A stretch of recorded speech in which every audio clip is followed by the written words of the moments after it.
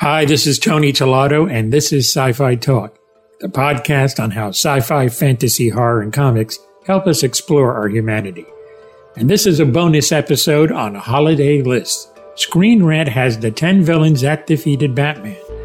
First one is Ra's al Ghul in Batman number 24. I mean, he was certainly an amazing villain. He knew his secret identity as Bruce Wayne and would call him detective in whatever persona he was in.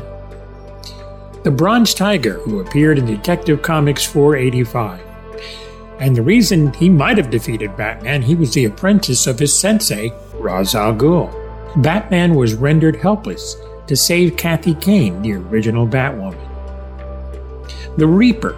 After 20 years, Justin Caspian reemerges as the Reaper during Batman's Year 2. And he left Batman near death. The Reaper first appeared in Detective Comics 575. Deacon Backfire. This villain broke Batman and brainwashed him. In Batman the Cult, the Caped Crusader was definitely had his brain waxed and washed in joining this homeless cult. And there is more at Screen Rant. Happy holidays, this is Tony Tolato. Hope you enjoyed this bonus episode.